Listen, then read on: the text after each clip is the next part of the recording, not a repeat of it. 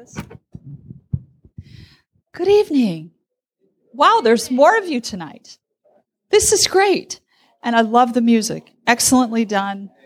Really great rhythm guitar. Great song leading. I feel the passion. Really well executed. You're throwing yourselves into it, and it shows. How many of you would like to have a boyfriend or girlfriend? Okay. Raise your hand. Okay. Let's be honest. Okay. How many of you are ambivalent about it? That means you're kind of don't feel two ways about it. You're not sure. Raise your hand. Okay. And how many of you don't want one? Okay. It's like roughly equal, roughly split between all three. So this is the last night I'm going to be here. I wasn't able to come Friday night. So I'm going to share a little more with you about, can you hear me okay? Maybe I'll go like that. So I'm going to share with you a little more about some stuff I went through when I was your age and then some mental health lessons that came out of it. So I wanted a boyfriend. I was in high school, and that was just what you did. And yet I couldn't find someone that was just perfectly suitable. Well, this is really weird. This is many years ago, but I was into the Lord of the Rings before the Lord of the Rings was cool.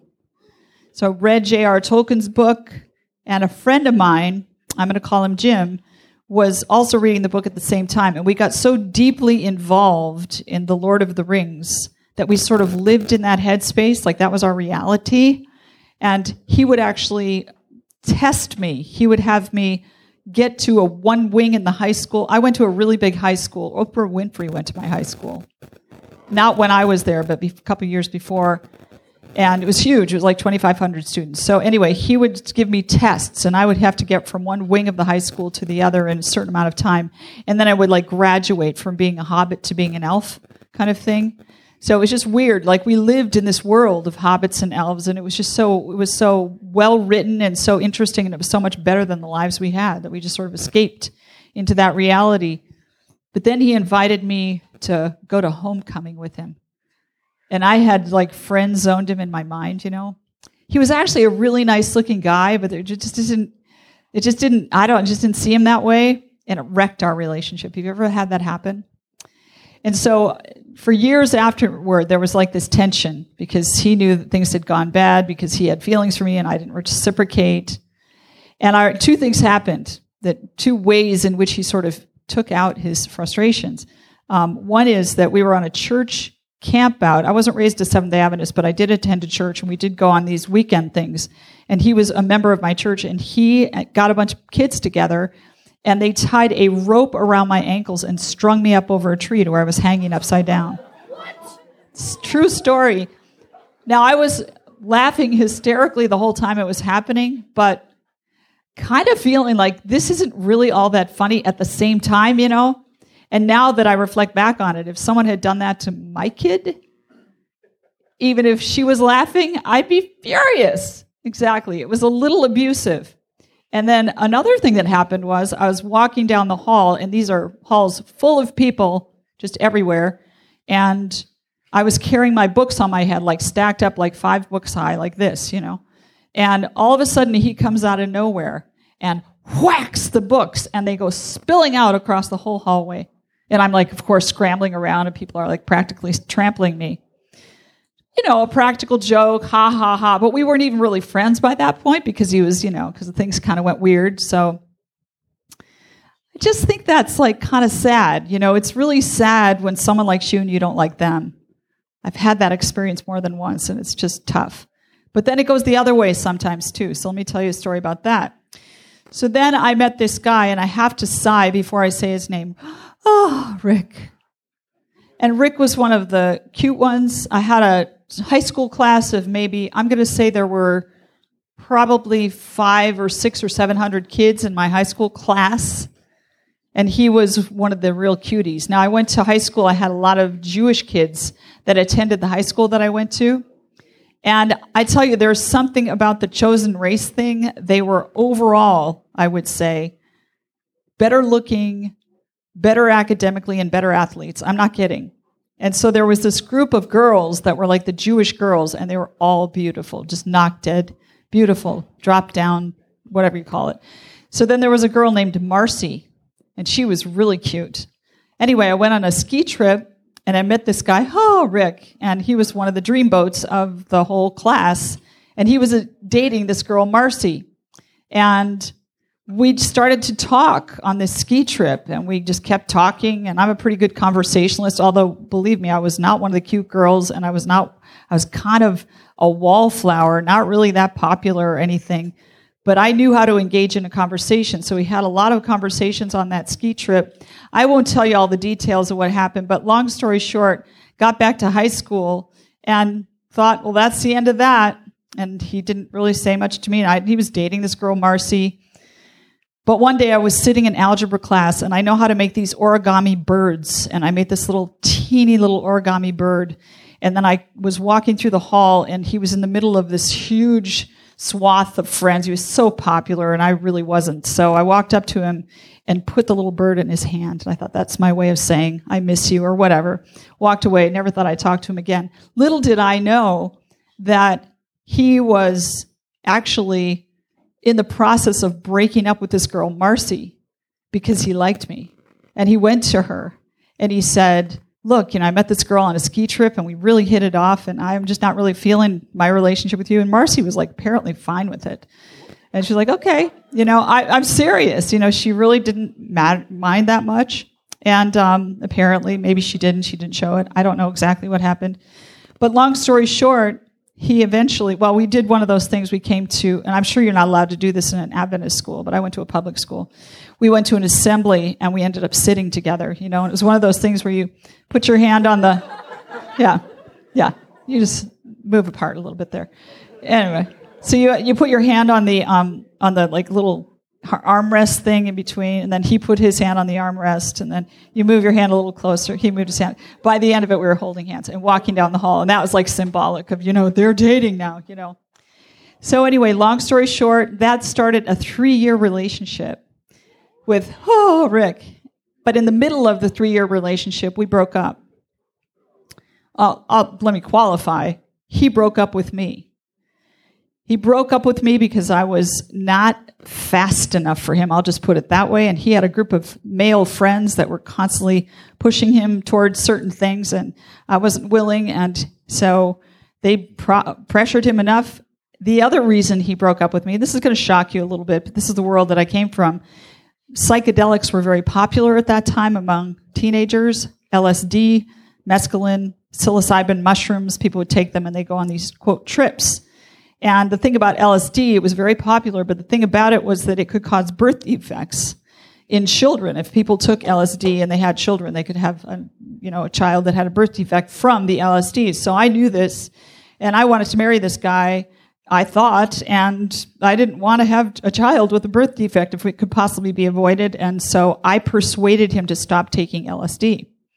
Well, that was another thing that his friends pressured him about. You got a trip with us, man. Why are you letting this woman hold you back and all this stuff? So they eventually prevailed on him, and I still remember where we went. We would take long walks in nature all the time, and we were sitting on a hillside near a lake near his house, and the leaves were turning into their fall colors. I was from Wisconsin. I still remember where it was. The memory is frozen in my mind, and he basically said, it's over. I'm not going to be with you anymore, and broke my heart. And I went into what was probably clinical depression, because what I had done is I had built my life around this kid. I had basically dumped all my girlfriends. I didn't really have any interest in my girlfriends. I didn't have an interest in my hobbies. I didn't have an interest in anything. I had an interest in one thing, and what was that? Him. So I wasn't, Rick, exactly. And so I wasn't mature enough to really sort that all out, and I just got caught up. And so my life was shattered. I had no one to talk to about it. It's kind of hard to go back to your friends that you dumped for a guy and be like, oh, I'm so sad he dumped me, because, they're kind of over you at that point. So I was really lonely and really struggling, and I went into clinical depression, just to be honest. And I remember there was this book. It was called, what was it? No One Else Will Listen. And it was about God. And the whole book was a prayer written by a girl. Now, I wasn't raised particularly religious. I didn't really have a walk with God at all. someone gave me that book and I would secretly read it because it was like talking about a God that came to you in your darkest moment and loved you anyway and would listen to you talk. And that's the thing that I desperately wanted, was a God that, anyone that would listen to me. Anyway, what happens when you have a traumatic experience in your life that young, when your brain is still in the process of formation, is it sort of wires depression into your mind. It wires psychological problems into your mind. And so into my adult years, even as a Christian, I became a Christian at 19. And even as a Christian, I struggled with depression. In fact, it's so funny because Adventists are always talking about eat the Adventist diet and live the Adventist lifestyle and you'll live 6 years longer. And I would be going through depression where I wanted to die. And people would be like, you can live 6 years longer. And I'd be like, I never told you I wanted to live 6 years longer. You're making assumptions.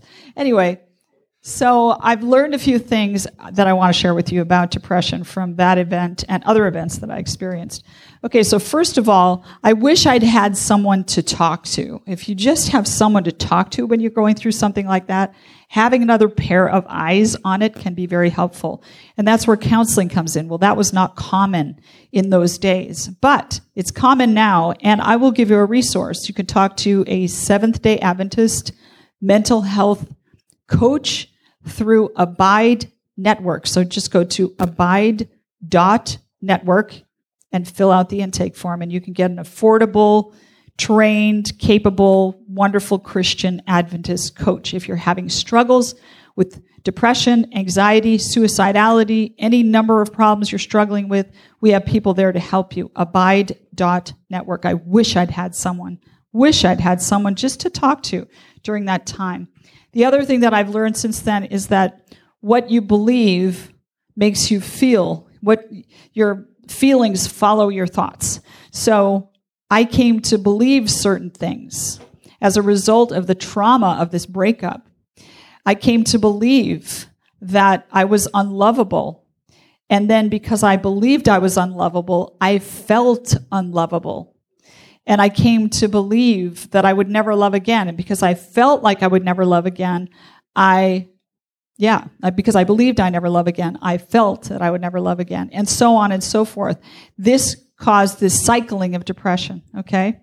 So you have to straighten your thought life out. And in order to do that, sometimes you have to break up with your feelings. Speaking of breakups, sometimes you have to break up with your feelings because feelings lie to you. My feelings told me that no one loved me. And then I believed that no one loved me because my feelings told me that no one loved me.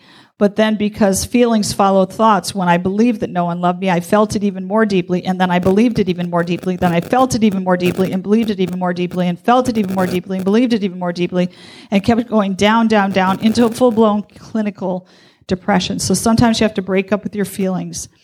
The third thought I want to share with you is that, do you remember in the Garden of Eden when God made Eve out of Adam's toe?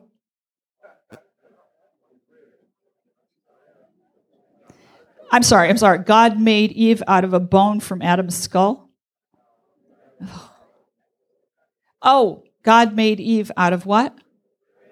Oh, and that connotes, equality and partnership and all that stuff. So anyway, that's not my point. My point is this. He made Eve out of Adam's what? Rib. And then it says he formed the woman. And actually, it's a different verb that is used for the making of the woman than the verb that is used for the making of the man. The making of the man is like pottery, like a potter makes pottery. And the making of the woman is a word that means kind of architect. He architected Eve. He shaped Adam, but he architect. Which one sounds more complicated? Yeah. Well, think of it this way. Women are the crowning act of creation, just like humanity is a crowning act, the finale. Women were made last, right? And they're like the top of the pile.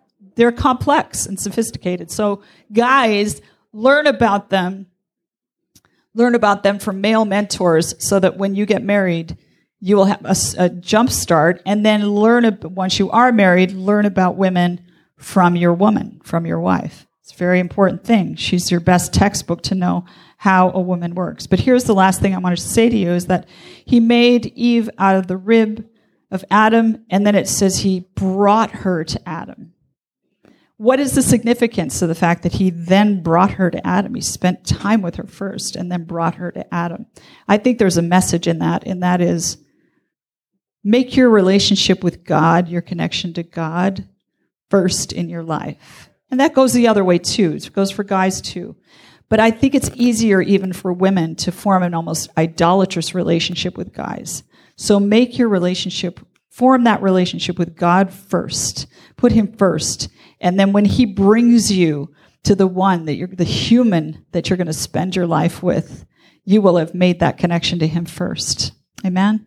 Okay, that's what I have for you. God bless you guys. Enjoy camp meeting. Really enjoyed sharing with you.